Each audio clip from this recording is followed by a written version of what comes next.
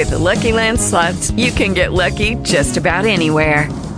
This is your captain speaking. We've got clear runway and the weather's fine, but we're just going to circle up here a while and get lucky. No, nothing like that. It's just these cash prizes add up quick. So I suggest you sit back, keep your tray table upright, and start getting lucky.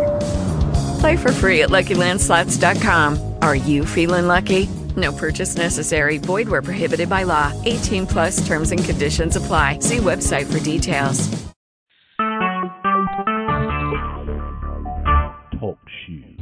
Recorded live. Well, I'll tell you, this I think is going to be a very interesting subject, repentance. You know, I would encourage everyone on this call, if you get a chance, to do a word study on repentance if you haven't, because I think what you'll find is something on which I had a misconception of repentance because of the way I was brought up out of the Arminian persuasion, and I was jokingly telling Walt and Chris and Dave Baxter, I thought about just saying at the beginning of the broadcast that I wanted to welcome everyone to our hour of repentance. Because a lot of people, it's almost like a takeoff from Roman Catholicism and confession. Right. And it's really interesting because I think a lot of people they think that repentance is something that, they make it a work. And they do not give God the glory and credit for showing us our own depravity in our nature, Yes, and the reality, and the reality of it is the greatest sin for God's elect is the denial of His completed work. His imputed righteousness, right. And so I'm going to go ahead and kind of get Kevin. Why don't you go ahead and give your little thought about, just kind of start us on this, and then we'll go over to Ed, and then if some other people join us, we'll bring them in. But before you do that, though, Kevin, I want to read just one passage of Scripture here. I think they'll kind of give us some thoughts about this subject of repentance. And I remember when I read this, I thought, wow, that's really interesting. Acts 11:18. When they heard these things, they held their peace and glorified God, saying, Then hath God also to the Gentiles granted repentance unto life? And then also a passage in Romans 2:4, Or despisest thou the riches of His goodness and forbearance and long-suffering, not knowing that the goodness of God leadeth thee to repentance? And also there's one in Timothy. Go ahead. 2 Corinthians. Okay, yeah, 2 Corinthians 7:10, and then I'll turn it back over. Godly sorrow worketh repentance to salvation, not to be repented of. But the sorrow of the world worketh death. Well, that's a really interesting passage. Go ahead, Kevin, and you had one in Timothy, and also make your comments about your thoughts on this. Oh, okay. Well, yeah, there is. For years, we've heard that repentance was doing penance. Like as a Catholic, we had to say the prayers that the priest would give us after our confession, and that was penance. But I learned from the Scriptures that God grants repentance to those that He chooses to save. And in Timothy, it talks about peradventure that God will grant them a heart to repent. So that was a verse I wanted to bring out when you were doing 2 Corinthians. That's good. Yeah. The natural man can't know what he should be sorry for. And so his sorrow can only be of his natural understanding of things. Unenlightened, he can't see what he really needs to repent of, and that's his condition before God. Yeah, Kevin, you're breaking up. I don't know. Oh. I don't know if okay. Now you're back. You're kind of breaking up there. I lowered my mic. We'll see if we hear you. Yeah, I lowered my mic. Is that better? Yeah, Kevin, we can't hear you right now. Now, can everybody hear me okay? I can hear both of you. I can hear both of you just fine. Oh, okay, good. Well, maybe it's on my end. Go ahead, Kevin. Well, yeah, the repentance that is required for salvation comes as a gift in regeneration, along with the sanctification and faith to believe. So we're sorry for having offended God, and we see our condition as needing to repent of our sins, whereas the world doesn't know what sin is. They have an idea that some things are bad, but they don't know that they themselves are totally bad and that they're all sin, and that's what they need to repent of, and they can't see that unless God grants it to them. Amen. Very well put. Very well put. Yeah, Ed, I'd be interested in your weighing in on this. Well, I can only echo what Kevin has said, and I would cite for you Romans 2:4, which I think you've already mentioned, if I recall correctly. I'm going from memory. The goodness of God leadeth thee to repentance. So, and if you read Psalms, it states, "Turn us, O God, of our salvation, and cause thine anger toward us to cease." So it's you're absolutely correct. Repentance is actually a work of God Almighty. It's not something that we do, okay, in the sense that we of our own free will repent. In Acts 3:26 it says, "Unto first God, having raised up his Son Jesus, sent him to bless you in turning away every one of you from his iniquities." So it seems that this turning away from iniquities, this is repentance, is the flip side of faith. So just as faith is a gift of God, so also is repentance. And repentance is manifested in the works that we do. So repentance is part and parcel of salvation. When Peter preached the gospel, okay, and they were pricked in their heart, okay, and they said, "What shall we do?" And what did Peter tell them to do in Acts chapter 2? He said, "Repent and be baptized." Now, he said, "Repent and be baptized, every one of you, in the name of Jesus Christ for the remission of sins, and ye shall receive the gift of the Holy Ghost." Now, if he was telling them to do something of their own free will by repenting, then he was advocating a works gospel. If, however, he was stating the gospel itself, that is, that this repentance that he was calling on them to do is a very gift of God, and they're incapable of doing it without God reaching down and regenerating them, then that is the pure gospel.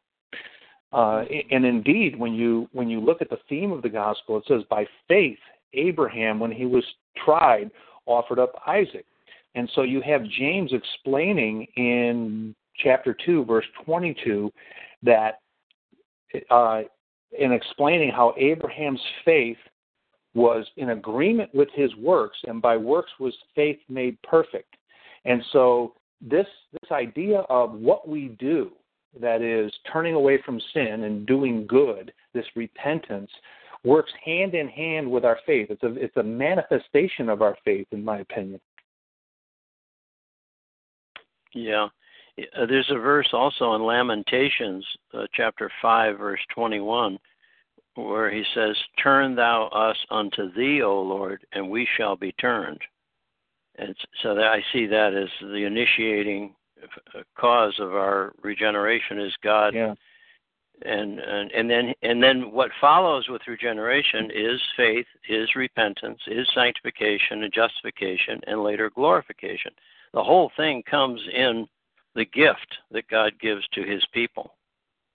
Now, there is a type of repentance, an Arminian repentance, which is also spoken of in the Bible, which leads to death.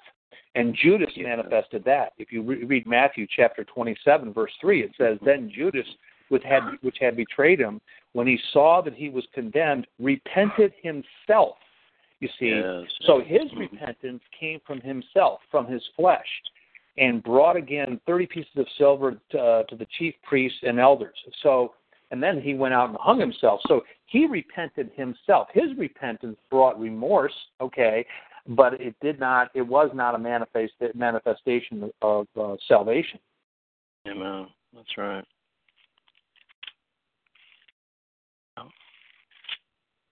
Well, hi, brothers. I think Larry asked me. Well, hi, hi, David, Larry.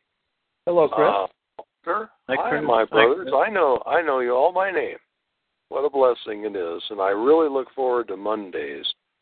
But there's a dichotomy here, and when Larry said, "Think of something," and Larry graciously said, "That's a pretty good theme. Let's go with that." Or he didn't. I'm paraphrasing. Larry, forgive me. But it turned out that would be the theme for today's council. And I guess the dichotomy is, I can nutshell this in regard to heavenly or godly repentance. In other words, people in the world that are not of God or of Christ or blood-bought, they'll repent because they fear hell fire. Now,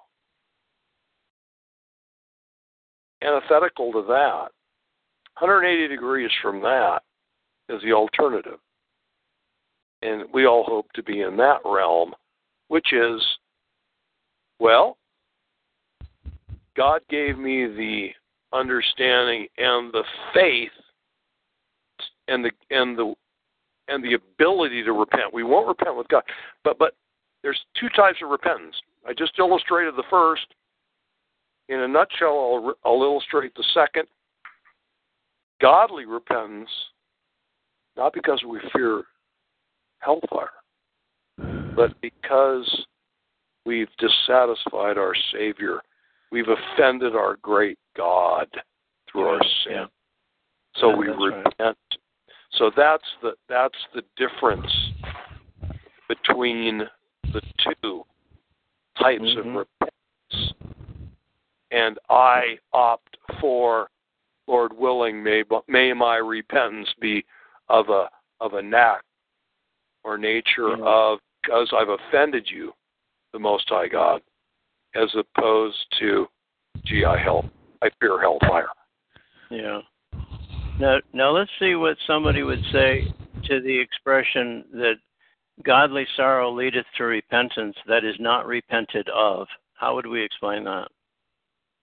Good question. Well, Simon Episcopus, his view was that he was a protege of Jacobus Arminius, and his view was that repentance, to be effectual, sincere, must be continual, and it requires the free will exercise of good works.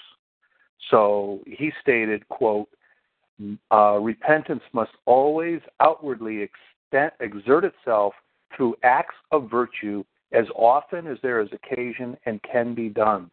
And purely, and that's close quote, and his view is that, and he was an arch Arminian, one of the prime Arminian movers, that this idea of repentance comes from man's free will. So when it says that is not repented of, does that mean we don't repent that we repented?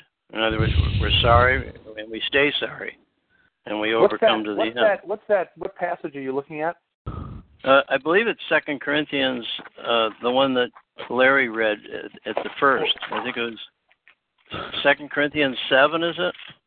Yeah. It talks about godly sorrow. Yeah. Yeah. Okay. Yeah, another thing I would like to point out, and that is back to what we're repenting of is really important. I mean, are we repenting of the fact that we broke God's law? Are we repenting of the fact that we lied, stole, cheat, whatever the sin? But the thing that we have to, I think, come into thoughts about is that our faith is on the gift of God granting unto us believing in his completed work on the cross. Now, in 2 Peter 3:9, we know this is addressing only the elect. It's not addressing all people. It says the Lord is not slack concerning his promise, as some men count slackness, but is long-suffering to usward, not willing that any should perish, but that all should come to repentance. So we know that it is God's will, for all of his elect to come to repentance when and wherever that is in time. Because, and the reason I say when and wherever in time is because there's this attitude amongst a lot of people who are professing Christians that you repent once and it's a done deal. It's in other words, you go down to an altar, you confess all your sins, and that's it. And then a lot of people, they say you never sin again. In other words, the struggle of sin is over with. We know as Christians that is just not the case. But the thing that I want to point out here, and then I'll let other people come in, is that it is not God's will. It is. In other words, it is not God's will that we should not repent. In other words, it is his will that all should come to repentance. And when I think of that, I think of Job. We were talking about the Arminian that Ed pointed out, about, talking about virtue and all of these Arminian themes, these free will themes. Job seemed to be a pretty virtuous person. I mean, he was, he was well spoken of by everyone, and he did all these charitable things and everything else before he had his experience. But what happened toward the end of his life? He repented in dust and ashes, and I believe his repentance was, one of the last things he said was, "I know that thou canst do all things." That is true repentance, knowing that we're serving a sovereign God, that can do all things. But then he said that before I knew thee by the hearing of the ear, but now I see. And I think what he saw was the Elihu explaining and God speaking through him of what God really is, and that was a revelation of Job. Yeah.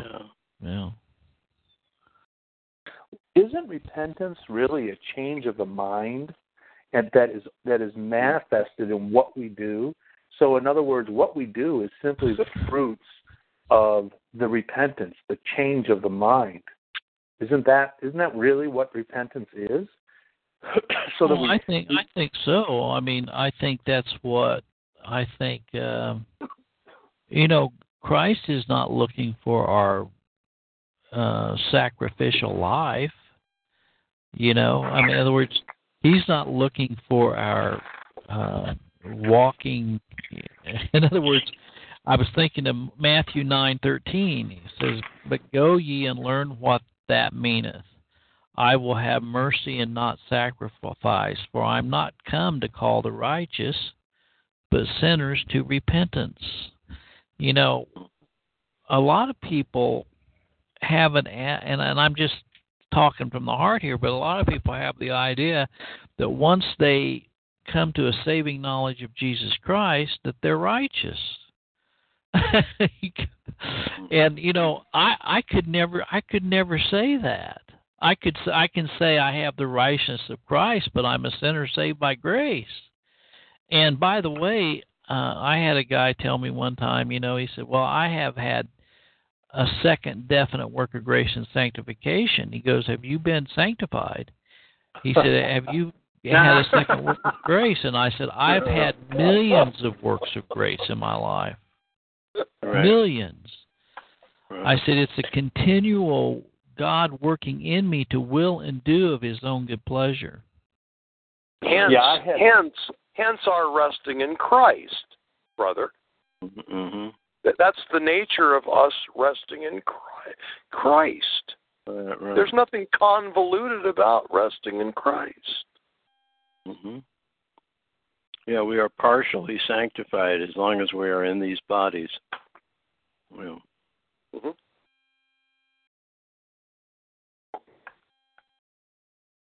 Yeah, I think there's a whole movement on that sanctification, and it's purely Arminian. And I could never get my mind around it, even as I couldn't understand it, quite frankly, as a newborn Christian. And it just didn't sound right to me. The way they were, it sounded so much like works. It just didn't agree with my spirit. I never understood it, and I just didn't really give much study to it. I tried to follow their passages, and it just didn't make sense. Mm-hmm. This idea of it became like salvation by works. You had to, in actuality, become righteous. And who were some of the? Is it Finney? Am I getting the right guy?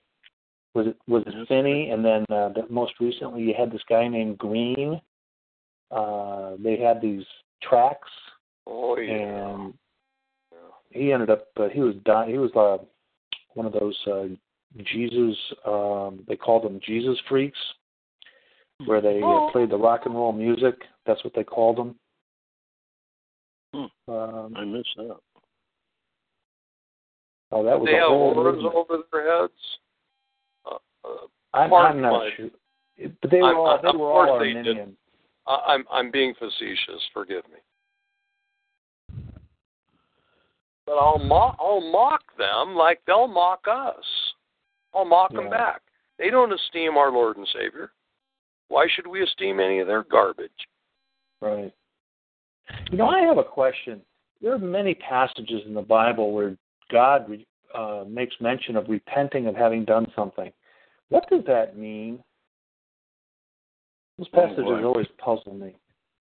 Well, there's only 26 times that the word repentance is used, and it's really interesting because, a lot of around the baptism of John, the baptism of repentance, and there's a contrast between John's baptism and Christ's baptism. In Matthew 3:8 it says, "Bring forth therefore fruits meet for repentance," and then he says, John the Baptist, "I indeed baptize you with water unto repentance, but he that cometh after me is mightier than I, whose shoes I'm not worthy to bear. He shall baptize you with Holy Ghost and with fire."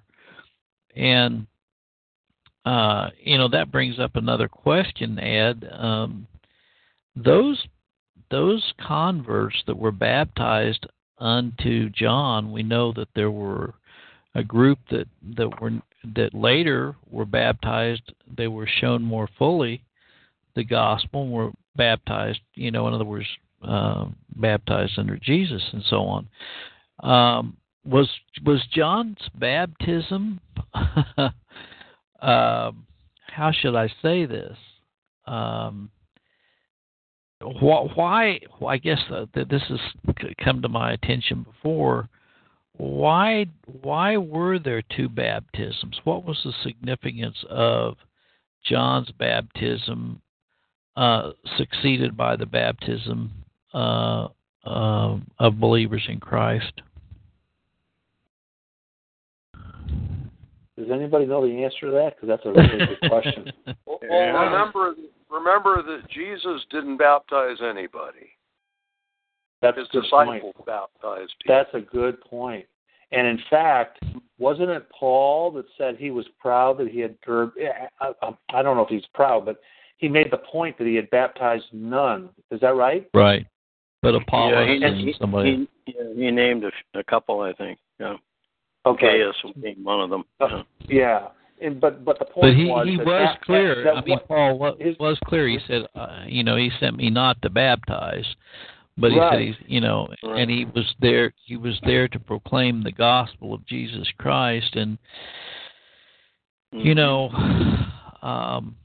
it's really interesting because this is something that's come up a lot, and I think I pointed this, and I don't want to get off subject on baptism, but this in the Arminian circles is a work. Okay, this baptism is a. I know there's certain churches that you cannot partake of communion unless you're baptized. You cannot. You can't be a member of a church unless you're baptized. I heard a guy say, Church of Christ on the radio, that there's no way that we didn't know that the thief was not baptized. Ridiculous kinds of statements, and so people put a lot of emphasis on H2O. I like Kevin's rendition of that. Okay, but to get back to Ed and to your question, I think that according to what I understand about John's baptism, he was a forerunner. He was preaching in the wilderness, and he says, "Prepare ye the way of the Lord." Make your path straight. In other words, he was showing. It's kind of like you said in your book, Ed. When the rich young ruler came to Christ and said, "What must I do to inherit eternal life?"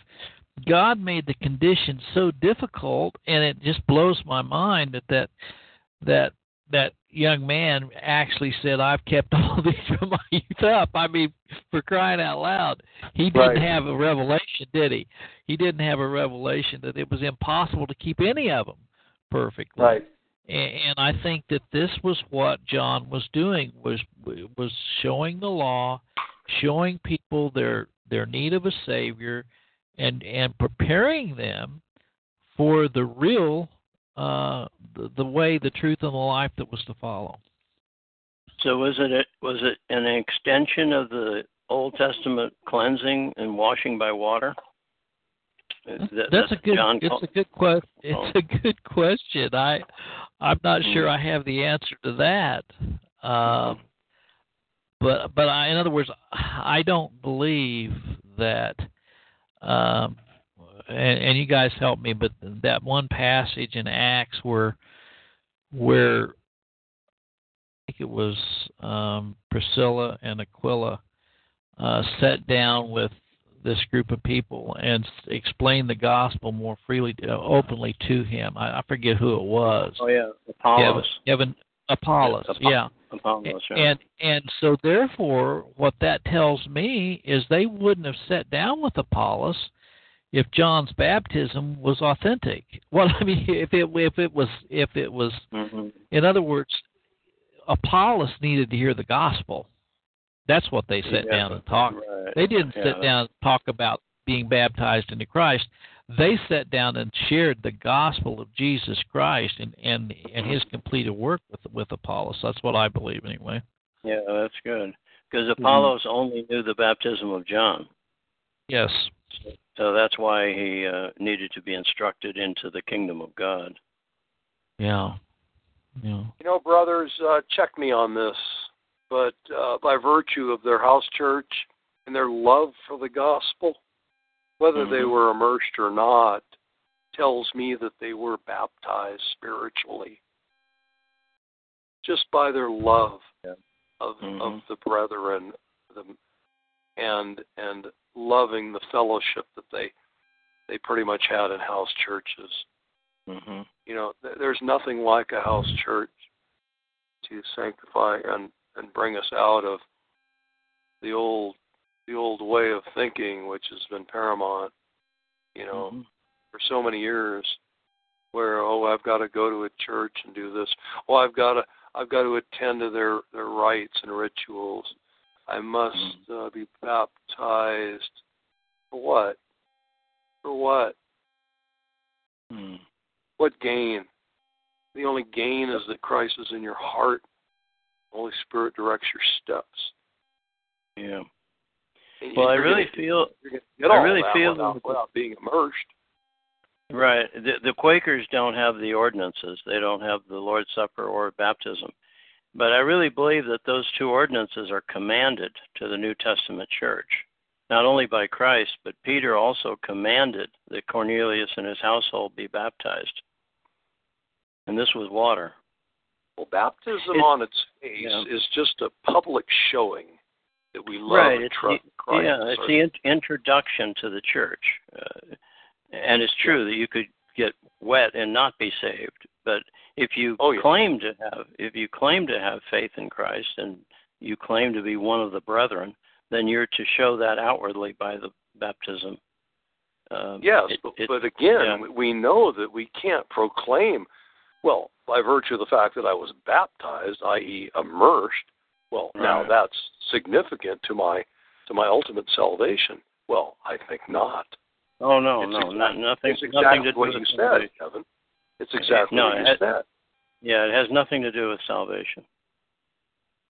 It has nothing to do with salvation. It's the ordinance of introduction. There'll be many people in glory. It's the introduction to the visible church.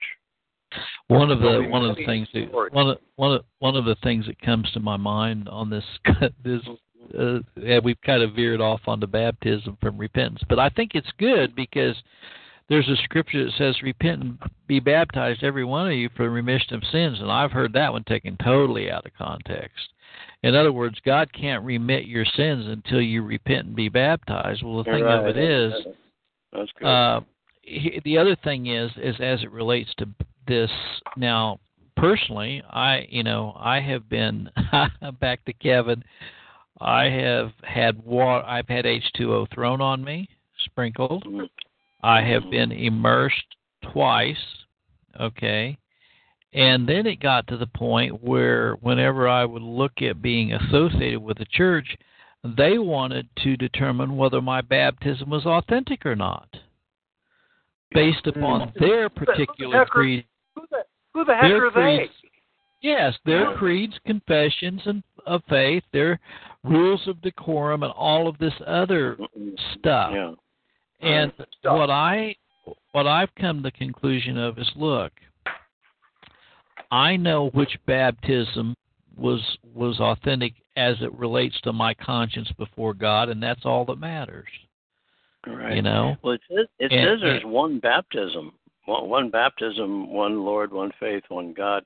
So the baptism is the Holy Spirit baptism. It's not. It can't be water. Yeah, that's right. Yeah. It's not that can't be the only one. There you go. Now that you've mentioned that, because I've been thinking about this as we're talking about baptism, is every mention of baptism always a reference to water baptism? And I absolutely not. want to look at Acts chapter 2, verse 36 through 38, where Peter said unto them, "Repent and be baptized, every one of you, in the name of Jesus Christ for the remission of sins, and ye shall receive the gift of the Holy Ghost." Now, is he talking about water baptism? What does that passage mean? Because if he talks about water baptism, I'm a little bit puzzled by that passage. I think he is, because when he says to them, "Be ye baptized," in other words, they are to do something.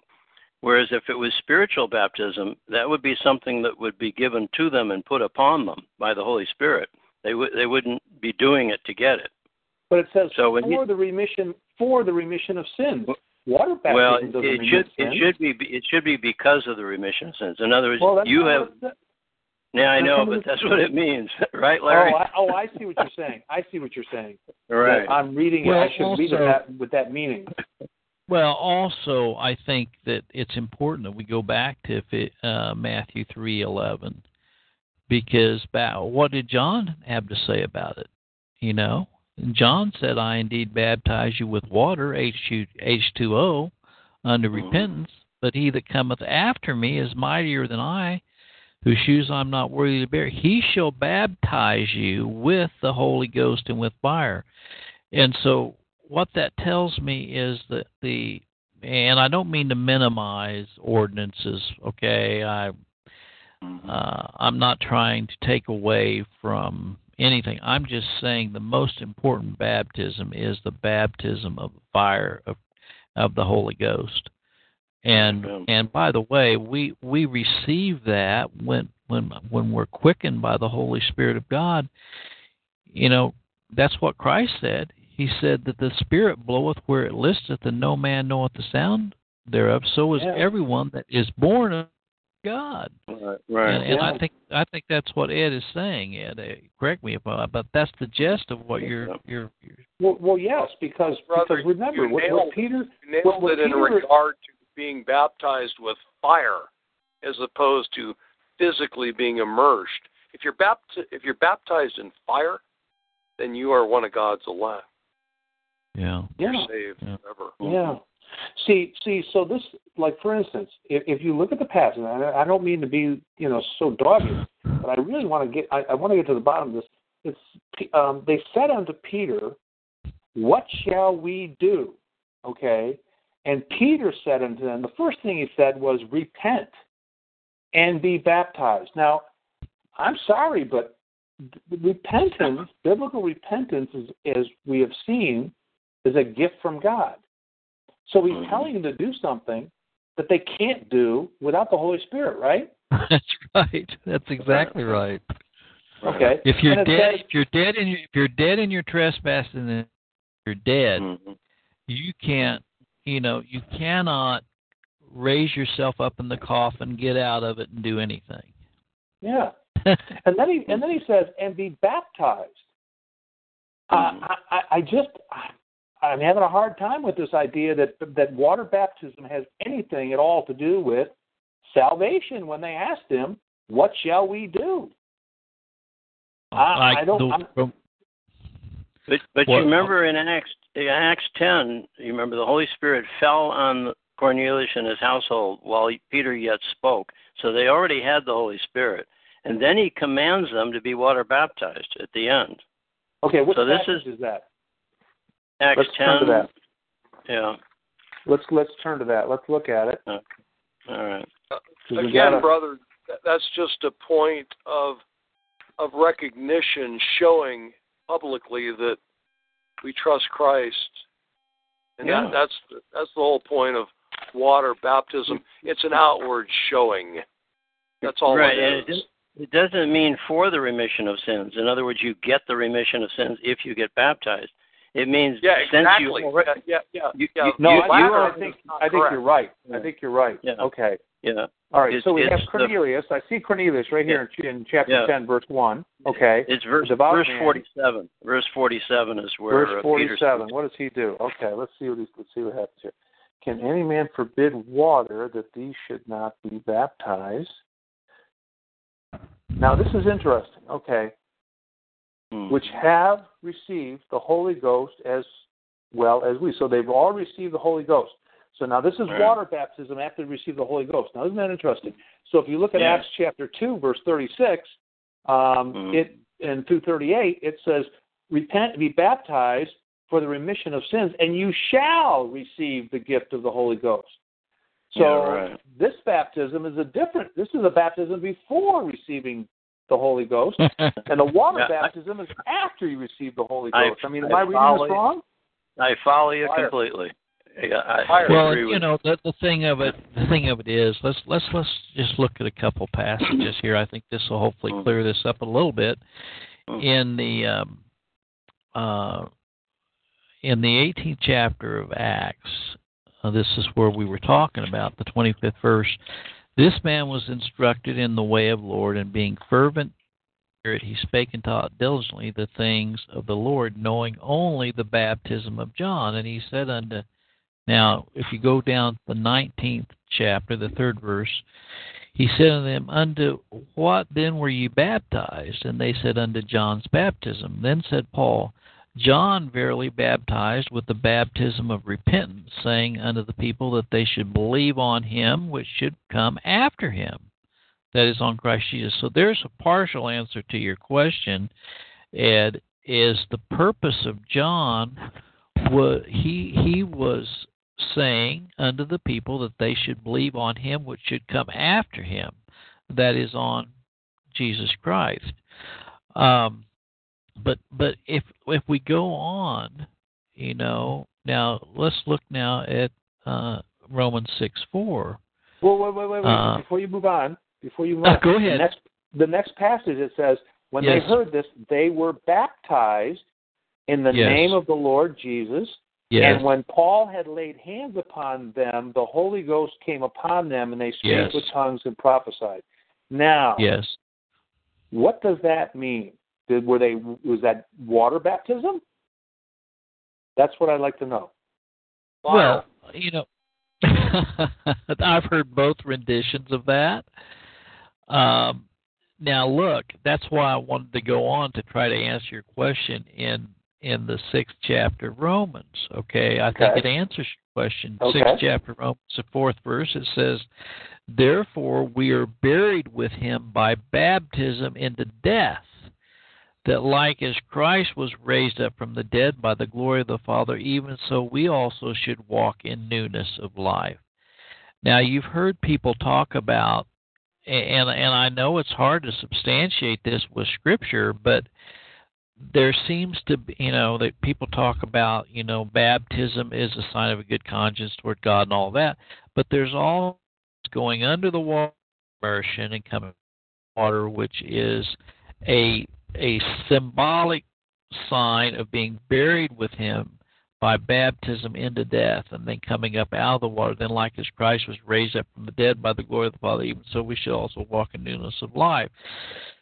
Now, when it says in Ephesians 4:5, one Lord, one faith, one baptism, I think that they can be synonymous. Now, I think that you can, in other words, in Colossians 2:12, it talks about the same theme, buried with him in baptism, wherein also you're risen with him through the faith of the operation of God who hath raised him from the dead. I believe it's the baptism of fire, but that doesn't mean that water cannot be involved in it.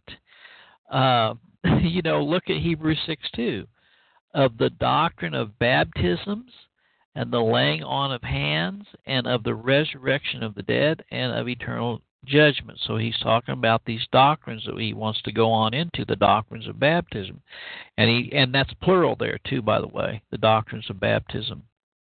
Now, look at 1 Peter 3:21, the like figure whereunto even baptism also now save us, not the putting away of the filth of the flesh, but the answer of a good conscience toward God by the resurrection of Jesus Christ. So, see, I think that is pointing to baptism is a sign of an outward sign. That's what, and I know a lot of people don't agree with that.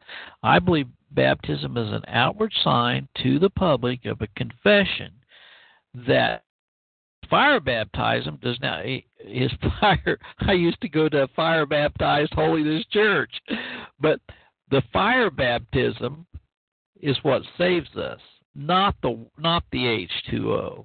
But this is just an answer of a good conscience toward God by the resurrection of Jesus Christ. Anyway, it's an interesting dialogue. It comes full circle, right, with the passage you started off with.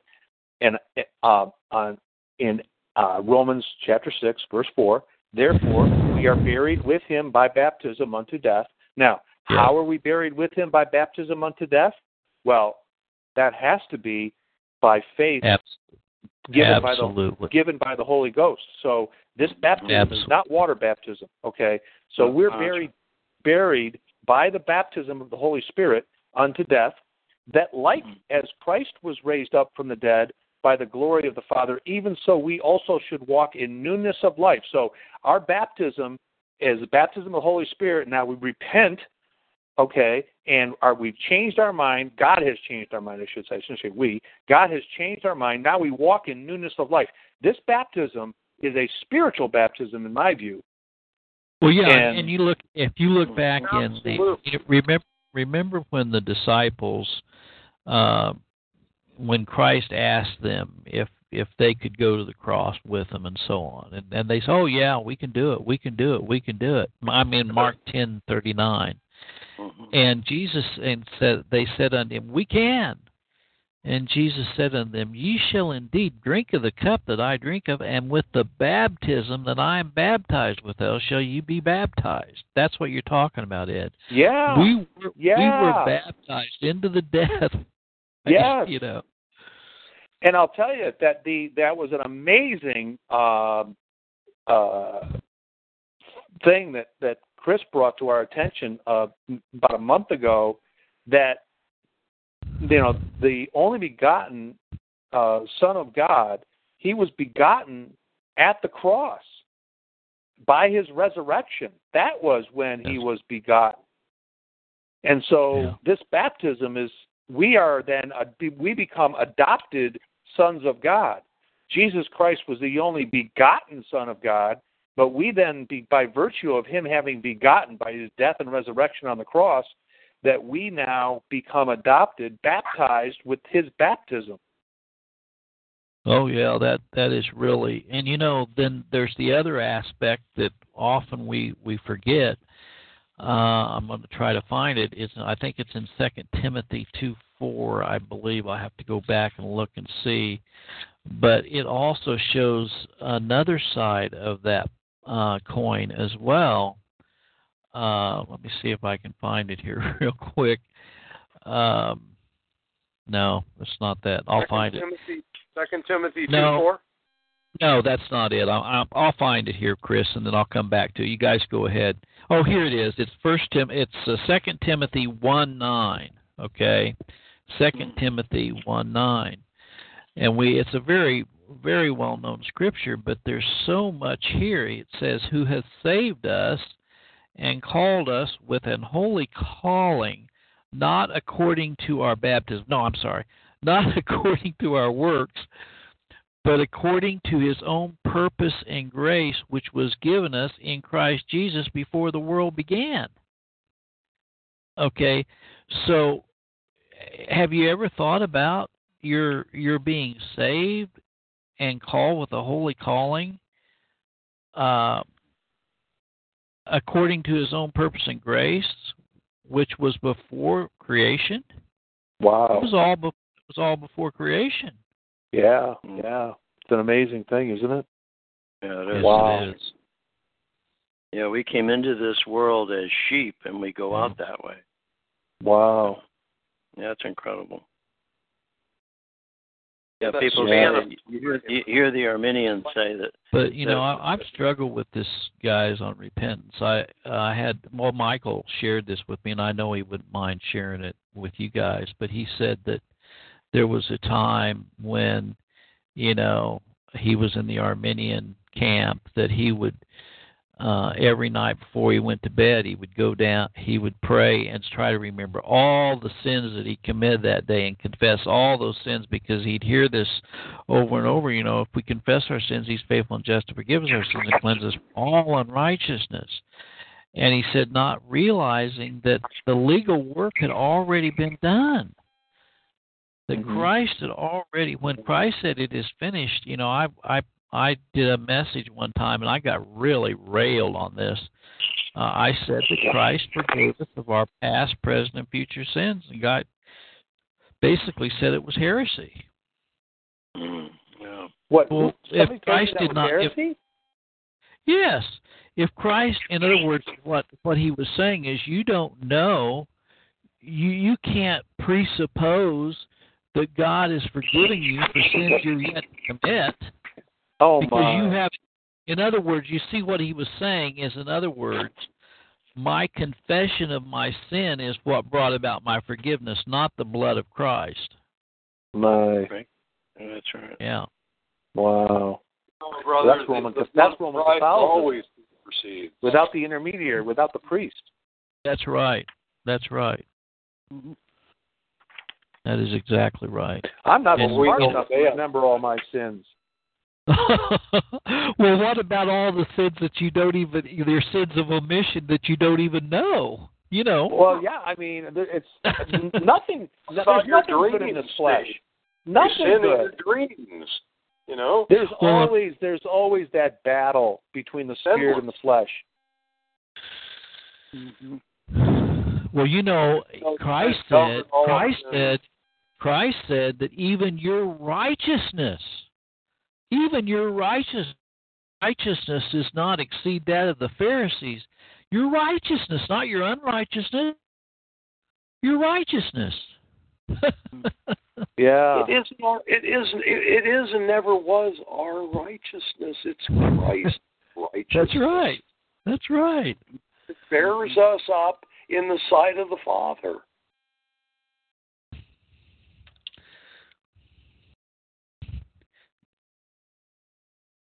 Yeah, so Paul, being a Pharisee of Pharisees, he said that counting the law, he was flawless.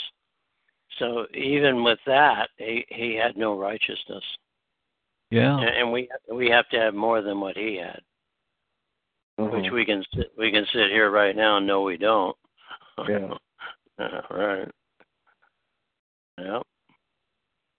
Well, I've often thought of that passage that I was talking about earlier about the rich young ruler, and he says, "I've kept these from my youth up." Wow. You know, could you imagine being that cocksure of yourself? I mean, right. Oh. And you know, there's all kind of definitions of sin. You know, but sin, I think the best definition I've heard is sin is any departure from the perfect law of God. Mm-hmm. And yeah, I think that's right. I think that's right. Yeah. And I guess it would be in terms of anytime you don't love God with all your heart, soul, strength, and mind, or love your neighbor as yourself, right.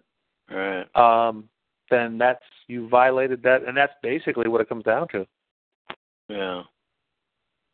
Yeah, it says the thought of foolishness is sin, and that which is not of faith is sin. And then the other reality too, Kevin, is Romans 3:10. The fact there's none righteous, no, not one. Yeah. By the way, there is actually a passage that states that the failure to do good when you know to do it is a sin. Mm-hmm. Yeah, sure. So it's not just doing something bad; it's failing to do something good. That's pretty absolute. I think if we don't have Christ atoning for our sins, we're in a bad way. Well, there's of course James. In James it says if you've committed one, you've committed them all anyway. You know. Yeah. Right. I mean, so the reality of this whole thing is the reason I think we wanted to talk about this is that the four things come up over and over and over with Arminians. Okay, there's these things you have to do. Okay. Okay, the first thing you have to do is you have to repent. You have to be baptized. And a lot of them will go go even further and say that you have to, make amends. In other words, they used to call it, what would they call it restitution. Restitution, yeah. And then after that, you have to prove. Okay, you have to prove that you have been a recipient of God's grace before you are accepted into membership. And that there's all of this. I even heard a guy tell me that he believed in front door discipline rather than back door discipline, and all this stuff. And look, the Church of Jesus Christ is blood bought. It's not work bought. Amen. It's not. It's. Can you imagine Jesus Christ looking over at the thief on the cross and say, "Have you been baptized?" What church do you belong to? What's the memory? Have you partaken of communion? I mean, this day you will be with me in paradise. Well, you know, there's a take on that where it says, I tell you this day. In other words, he's speaking about the present. That's not to say. Now, I want you all to look hard and fast at what Jesus says to that thief and break it down. Because it's come to my understanding of late that when he said, this day I tell you, that's like saying to you guys, this day I'm telling you that this is that and that is this and so forth. But that's not to qualify the fact that Jesus, that day that Jesus went to heaven, I don't believe heaven was populated with saints. That was to become later. But that's a whole other story. But yeah, that's a big one.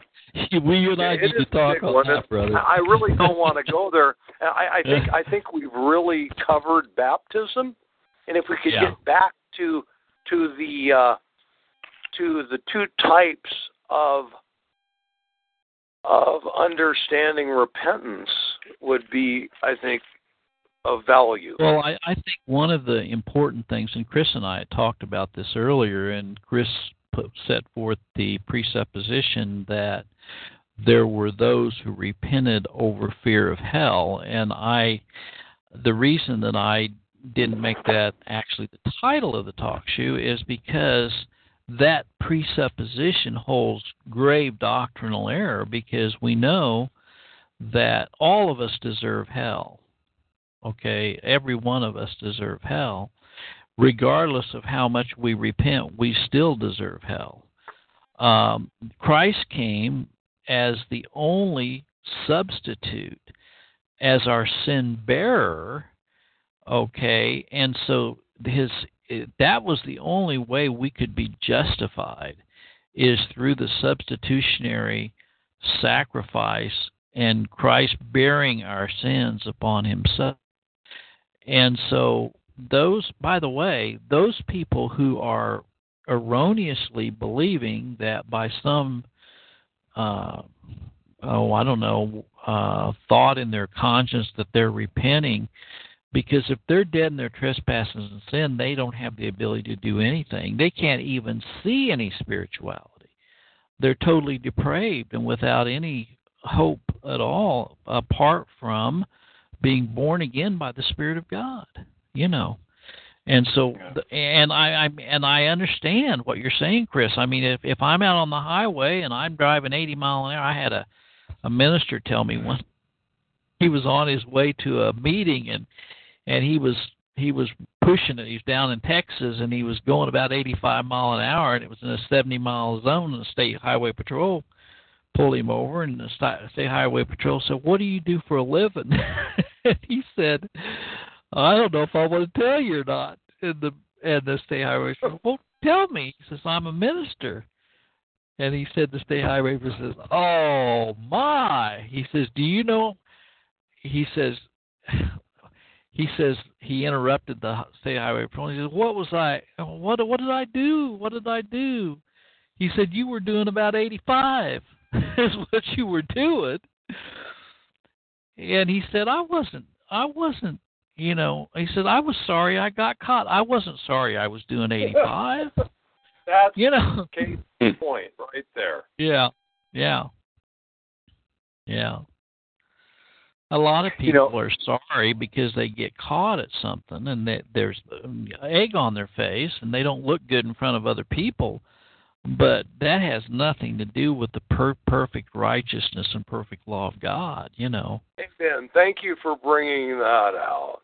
Because the conscious levels indicts us all the time and says, gee, I'm a sinner because I sinned today.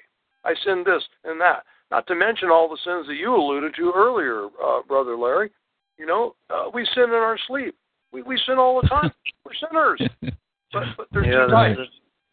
The scripture says we drink iniquity like water. Yeah, exactly, brother. And we do. Yeah, it's just And that brings up another question I'd like to get your guys' take on, Ed and Kevin, and by the way, we've had people join us here. Guest 11794, Louise, and some other. And so I don't know all of the people that are on here with us, but I've brought this up before, and the reason being is I've heard so many different thoughts about this, and I don't really claim to have the answer. It's to me. Scripture tells us that we have been chosen in Him from the foundation of the world, and we see that we have been being conformed to the image of His Son. I can read it verbatim, and there's many passages that talk about this. When we partake of life, when we are recipient of God's grace, and we are blessed with all spiritual blessings in heavenly places, how much conformity do we come into? And where does and I know that there's really no easy answer to this, but Ed, I want you to start on this and kind of give me your thoughts on this, and because people talk about progressive.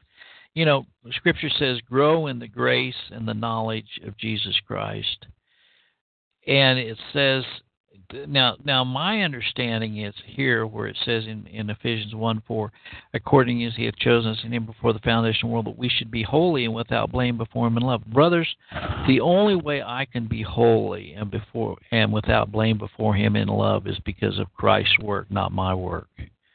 That's the only way. That's the only holiness I can lay hold on. Okay, and being conformed to the image of His Son.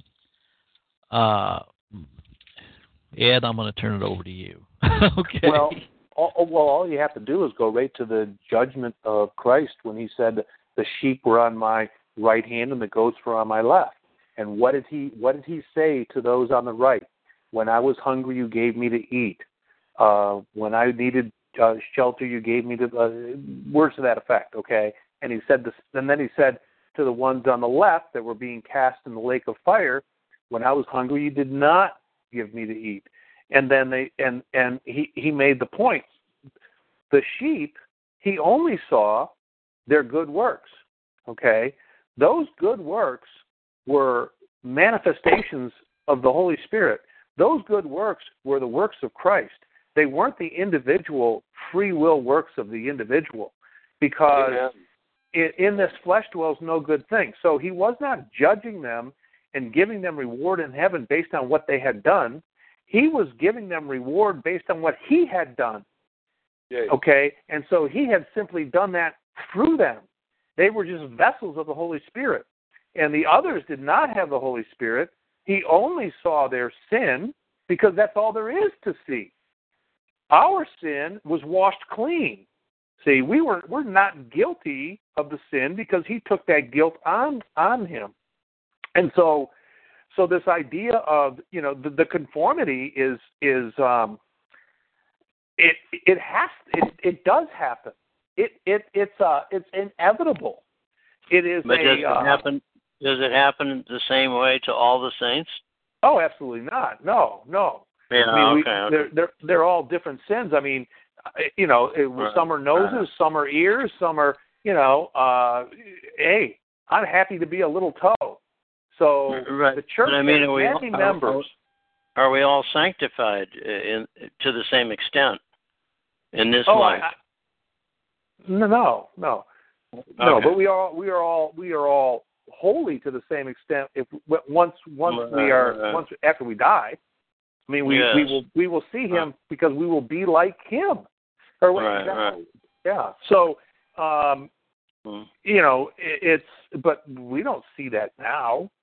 Right, the Holy Spirit is simply the earnest of what we will see, what we will be.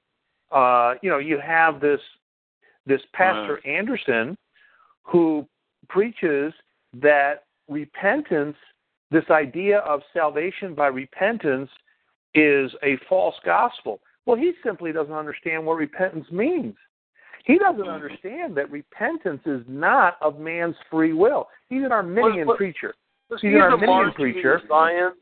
Excuse me, was he the marching to Zion guy? Yes, Andrew? yes, the same guy. Okay. The same guy. And he's an Arminian preacher, and so he sees everything through the Arminian prism. And so to him, repentance is a man's free will. Not prism, but prison. Yeah, yeah, exactly. Mm-hmm. Yeah, very good, Brother Ed. Well, I think there's a passage in 2 Corinthians, the 13th chapter, that I love, and I think it addresses kind of what we're talking about. He says, I'm reading in verse 2, I told you before and foretell you as if I were present the second time, and being absent now I write to you, which heretofore have sinned, and to all other, that if I come I will not spare, since ye seek a proof of Christ speaking in me, which to you word is not weak, but is mighty in you. For though he was crucified through weakness, yet he liveth by the power of God.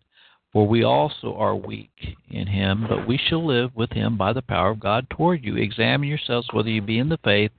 Prove your own selves. Know ye not your own selves. Know that Jesus Christ is in you, except ye be reprobates.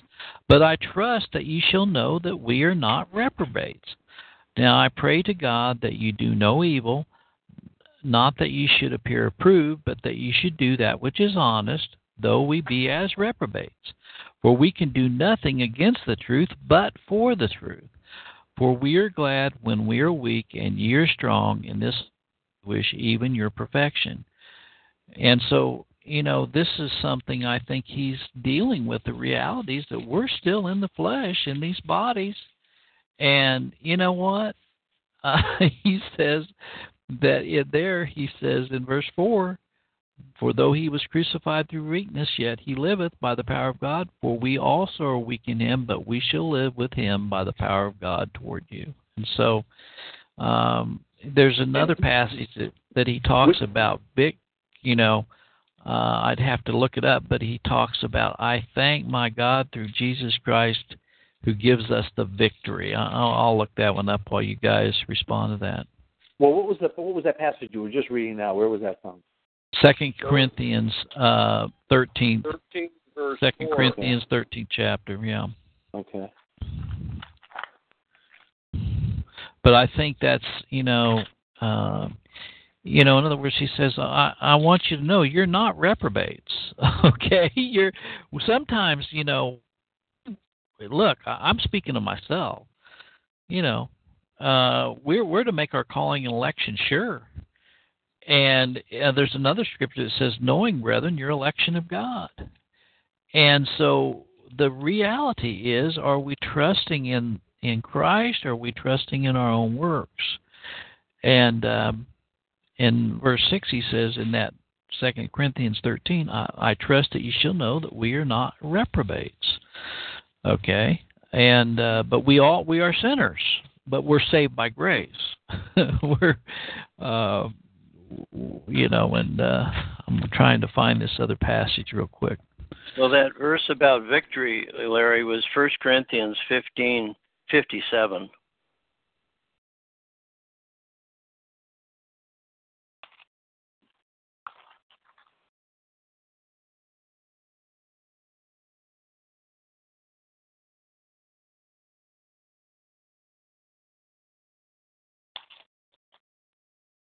First Corinthians 15:57. 57. Mm-hmm. Here's what it says. But thanks be to God, which give us the victory through our Lord Jesus Christ. Last verse in that. Mm-hmm. 15. Therefore, my beloved brethren, be ye steadfast, unmovable, always abounding in the work of the Lord, for as much as ye know that your labor is not in vain. The Lord. Right. Yeah, see, some of the saints quench or grieve the Holy Spirit more than others. So some are stymieing the sanctification they otherwise might have. but yet in the end, they'll be glorified. They receive perfection at that point. What a merciful Lord God and Savior. Yeah, I like to see it as we are perfect already positionally, and practically we're to strive for that perfection, knowing that we can never attain it in this life. Yes, that's what I was trying to point out. The fact that we are of the earth, earthy. We still are in these corrupt bodies. He starts there. He says in verse 48. We know for this whole passage is so good. The first. Verse 45, and so is written, the first man, Adam, was made a living soul. The last, Adam, was made a quickening spirit. Christ, of course. And he says the first man is of the earth, earthy. The man is the Lord from heaven. And as is the earthy, such as are they that are earthy. And is the heavenly, such are they that are heavenly. And as we have borne the image of the earthy, we shall also bear the image of the heavenly. Now this I say, brethren, that flesh and blood cannot inherit the kingdom of God, neither doth corruption inherit incorruption. And so that's what and so in verse 53, this corruptible must put on incorruption, and this mortal must put on immortality. So then this corruptible shall have put on incorruption, the mortal shall have put on immortality. Then shall be brought to pass that saying that is written, death is swallowed up in victory. O death, where is thy sting? O grave, where is thy victory? The sting of death is sin, and the strength of sin is the law. But thanks be to God, which giveth us the victory through our Lord Jesus Christ. Yes. And that's our answer, I think. Mm-hmm. Therefore, my beloved brethren, be ye steadfast, unmovable, always abounding in the work of the Lord, for as much as ye know that your labor is not in vain in the Lord. And that concludes 1 Corinthians. I would hearken right back to 2 Corinthians chapter 13, verse 4 that Larry started out with. If you read that, that is so pregnant with meaning. So it says here, for though he was crucified through weakness, yet he lived by the power of God, for we also are weak in him, but shall live with him by the power of God towards you. Now, interesting, verse 5 says, examine yourselves whether ye be in the faith. Prove your own selves. Know ye not by your own selves how that Jesus Christ is in you, except ye be reprobates? So what he's basically saying is, if you don't know that Jesus Christ is in you, if you doubt that, you are a reprobate. And that brings us back to Hebrews chapter 11. It says, faith is the substance of things hoped for, the evidence of things not seen. So this faith that Christ gives us is a knowledge, a certainty that Jesus Christ is in you. And if you don't have that, when examining yourself, that means that makes you a reprobate. That's what this says. This faith that God gives us is by revelation, and it is the substance of things hoped for, the evidence of things not seen. It is substantive. This faith is substantive. Yeah, that's good. Brother, may I ask you the definition here of examination? It's spiritual. It's by revelation. You just reflect. It says, know ye not your own selves how that Jesus Christ is in you, except you be reprobates. Examine yourselves whether you be in the faith. Prove your own selves. How do you prove your own selves? The only way to know that is by the revelation of Jesus Christ. He gives you the faith to believe in him. I have no doubt. You know what I'm saying? This examine yourselves. That's the only thing it can mean to me. Well, but also experientially, we see that we are being changed over time, and that truly our love is for the things of God and not the things of the world. Those are the evidences of our conversion. So I think that's what he's telling us to examine, to see if those things and the qualities of Christ love, peace, joy, mildness, temperance, long-suffering, patience. If those be in us, then that is the evidence that we are His. Well, I think Amen. you're right.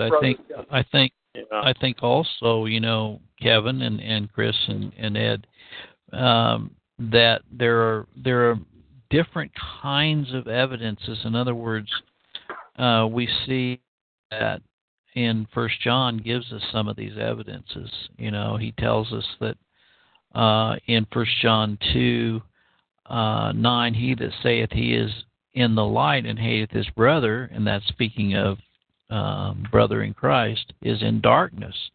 He that loveth his brother abideth in the light, and there is none occasion of stumbling in him. He that hateth his brother, and so on. And then he goes on and says that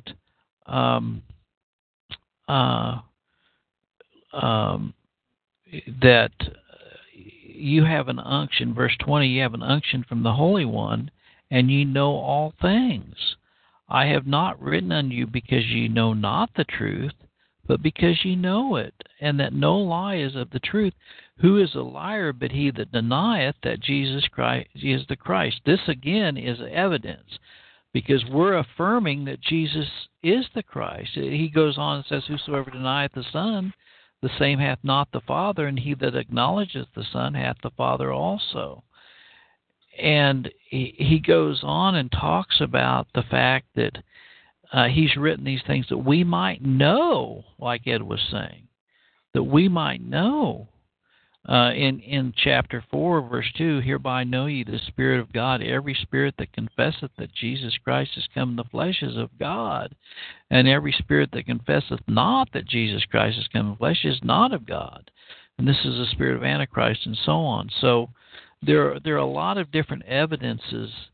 And like Kevin was saying, if you look in chapter 4, verse 8, he that loveth not knoweth not God, for God is love. In this was manifested we love God, the love of God toward us, because that God sent His only begotten Son into the world that we might live through Him. And so anyway, those are some passages I think that show us. Now, in chapter 5, another evidence is in verse 4. For whatsoever is born of God overcometh the world, and this is the victory that overcometh the world, even our faith. And this is what Ed was talking about there, is that, and notice that we're talking about water and baptism and so on.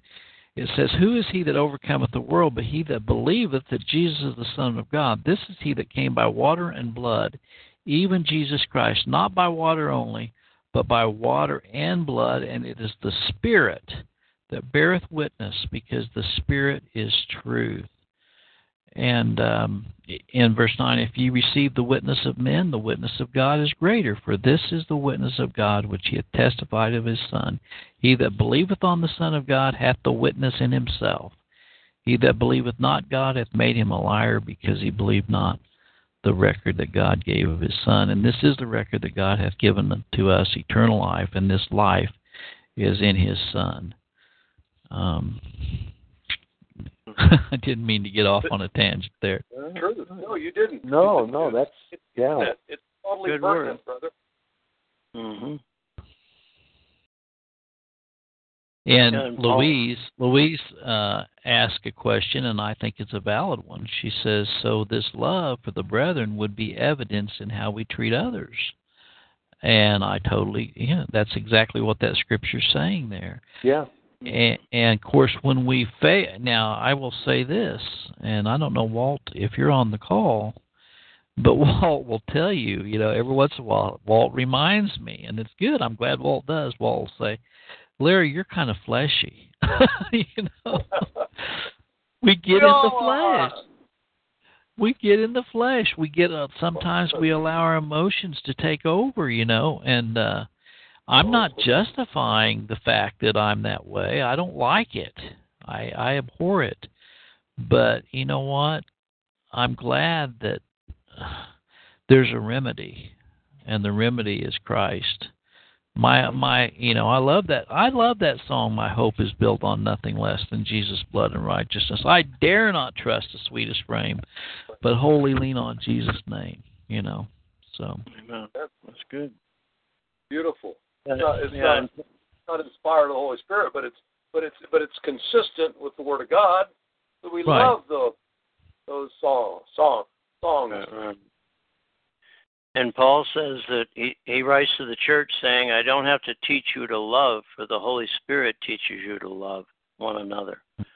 So that's again the evidence too. Do we have that? Yeah. What a tight-knit group we have, brothers. Yeah, praise the Lord. That's right. And now I want to welcome first guest 12 that's just joined us as well. Mm-hmm. Well, this has been a really, I think, very beneficial time. I know I have gained a lot from this talk with you all. I always do, and I'm looking forward to the day when I no longer have to be in this, in this body of flesh. Right. Yeah. We're all looking forward to that, brothers. We don't want to be here. One aspect of what you had brought up earlier were signs and points of reference in regard to if you're in Christ or no. And one that really sticks out at me is the word vexed or vexation. And truly, I am vexed by the things going on. Now, there's no old hat, or call it old hat. There's nothing new under the sun, as it were, but again, we're living in a day, and I know that you, my brethren, are truly vexed by the correspondence of Satan with this sin-cursed earth, as it were. Yeah, sure. And we have no business being here because this is not our home. But we look for a livelier place of realm and reference to our dear Lord and Savior Jesus that bought us through His blood and brings us home in the long run. Lord willing, it won't be such a long run. That's what Lot went through. It says he was vexed with the filthy conversation of every day. And it says just Lot, too, by the way. You are, I am, all the brothers here. We're continually vexed. Maybe you couldn't articulate it, not you, but other brethren or anyone, that it's in Christ. Perhaps we're not able to articulate it, but just for understanding, the word is vexed or vexation, and we are vexed. We hate what's going on, and we know that Christ is in total control of the proceedings hereof. And this is another admonition to just rest in Christ Jesus. And it gives a lot of understanding of the fact and point that there's nothing we have to do but just trust on our Savior. Because for a lot of us that live alone, we have no outlet. We're not able to vent except for perhaps this once a week, a gathering with like-minded brethren, which is truly a blessing. Yeah, that's good. Well, it kind of reminds me of a promise that we were given in Romans 8:26. It says, the Spirit helpeth our infirmities, for we know not what we should pray for as we ought, but the Spirit itself maketh intercession for us with groanings which cannot be uttered. And he that searcheth the hearts knoweth what is the mind of the Spirit, because he maketh intercession for the saints according to the will. And of course that precedes the golden chain of salvation passages. That's what I call it anyway. 29 through 32.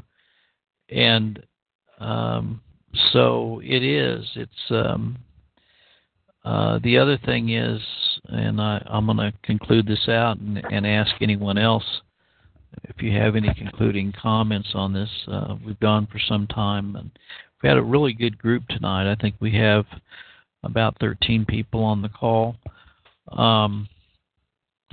The passage in Romans 8:35 through the end of the chapter is specific to God's elect. I remember at 9/11 the filthy George Bush getting up in the church there in Washington, D.C. and reading this passage. It just made me want to puke. I'm sorry. Because this is not attributed to anyone other than the beloved. Okay, it's not attributed to anyone other than those who are recipients of God's grace. But it says, "Who shall separate us from the love of Christ?" You know, and it goes through that long list, laundry list. You know, distress, tribulation, persecution, famine, nakedness, peril. You know, I'm persuaded that neither death, nor life, nor angels, nor principalities, nor powers, nor things present, nor things to come, nor height, nor depth, nor any other creature. And by the way, I believe that nor any other creature includes myself. Yep. Okay. Yeah, that's good. You know, we can be faulty right here in the midst of true believers as we proceed through this counsel.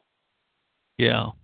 But again, we are still saved, and I believe every one of us are in Christ. Otherwise, we wouldn't even care to be here.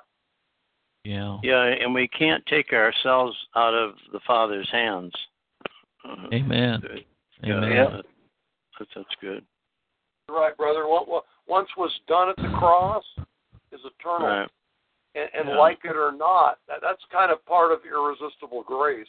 You might not like it, you know. Maybe you want to dabble a little bit more in the world, but frankly, the world has been vexing me, and I know, brothers, it's all vexing you to a certain degree. Right. You've all had it. You know, I heard a person say one time that was Arminian. You know, he was talking to me, and he was telling me, you know, I believe that you can grace and all of this, and I said, you know, I don't understand how you say you believe the Bible, how you can say you can fall from grace. I'm not saying you can't backslide, okay? But the fall from grace is to say that Christ is a liar and that he did not give us eternal life. He gave us temporary life. You know? That's really what he's saying. Other, he most assuredly saved his people from That's their right. sins. That's most right. assuredly. You know, you can go back to early, I believe it's Matthew, and he will save his people from their sins. Well, that's emphatic. Yeah. You can't get around it. And he will complete. And who better to complete anything, not us, but the Lord of Lords. Amen. You can trust his word and hope in this. A lot of us here, even now, all we have to trust in is Christ Jesus. He's our only refuge. We'll flee to him. He's the righteous one. That's right. That's right. Well, listen, I'm going to just bring this call to a finality here. I think that Ed makes a real good point in that I think we need to have some structure as far as the length of these calls. And so I want to thank everyone for coming on and joining us. And all know who you are. Is there any final comments that anyone has? I'll just go down the line. Ed, do you have any final thoughts or comments you'd like to make before we conclude the call? No, I just want to make the point that your final point here in Romans chapter 8 is a good one. And how can Arminians even have their theology as it stands in view of that single passage? It cannot stand. Yeah, that's really true. That's really true. Kevin, what are your final thoughts? Well, I saw a posting on my Facebook page this morning. It said that we should stamp on Satan and put him under our feet, and I thought, no. No, the scripture says, submit yourself unto God and resist the devil, and he'll flee from you. And then there's a verse that says, God will place him under our feet shortly. So, amen. Yeah, we're not, like it says in Jude, the angel Gabriel didn't take a railing accusation against Satan, but said, the Lord will rebuke you. The Lord will take care of you, not even me. Yeah. Yeah. Very good. Vengeance is mine, I will repay, saith the Lord. Amen. Yeah. Chris, do you have any final thoughts? Well, I just have one favorite scripture out of the grade 8 of Romans.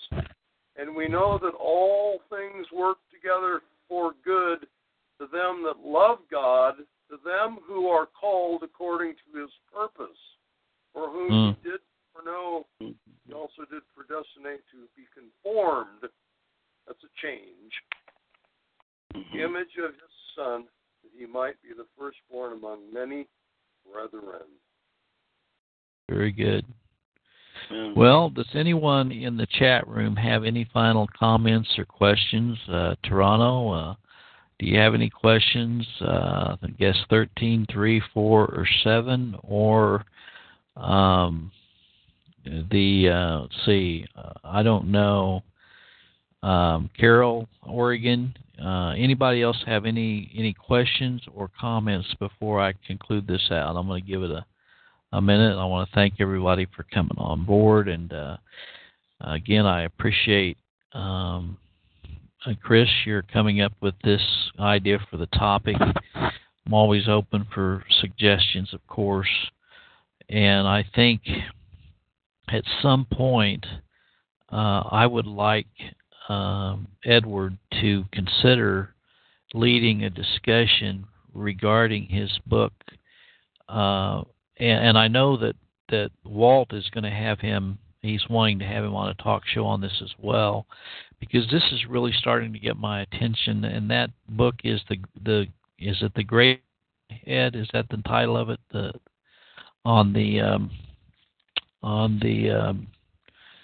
Help me out, Ed, on this. Yeah, the greatest lie on earth. Yeah, I would like the greatest lie on earth. Yeah, I would like, because I feel like I am so. I feel like I'm a first grader on this. I was steeped in heliocentrism, and I didn't fully understand the implications or the history and the connection between not only the Masonic Lodge, but also the connection between heliocentric, this false science, and evolution and all of this. And there's a lot of people that are denying this, that they don't even want to address it. They don't want to talk about it. So I want you to think about that, and maybe you can talk with Walt. Maybe you and Walt could even, invite everybody on Walt's program, Hour of Discernment, to deal with this. And then I want to be able to post this on Sermon Audio. I have a feeling that I'm going to get some retaliation from some people if I place it on Sermon Audio, because there are so many pastors and reverends and all these other titles that just become infuriated. And, Walt brought up a point. He said something you said today, Ed, that to the point that this heliocentrism shrouds or clouds or some way hides the true God. Yes, it does. And so I would really like to get into a discussion on that with you. And so you think about that. That'd be great.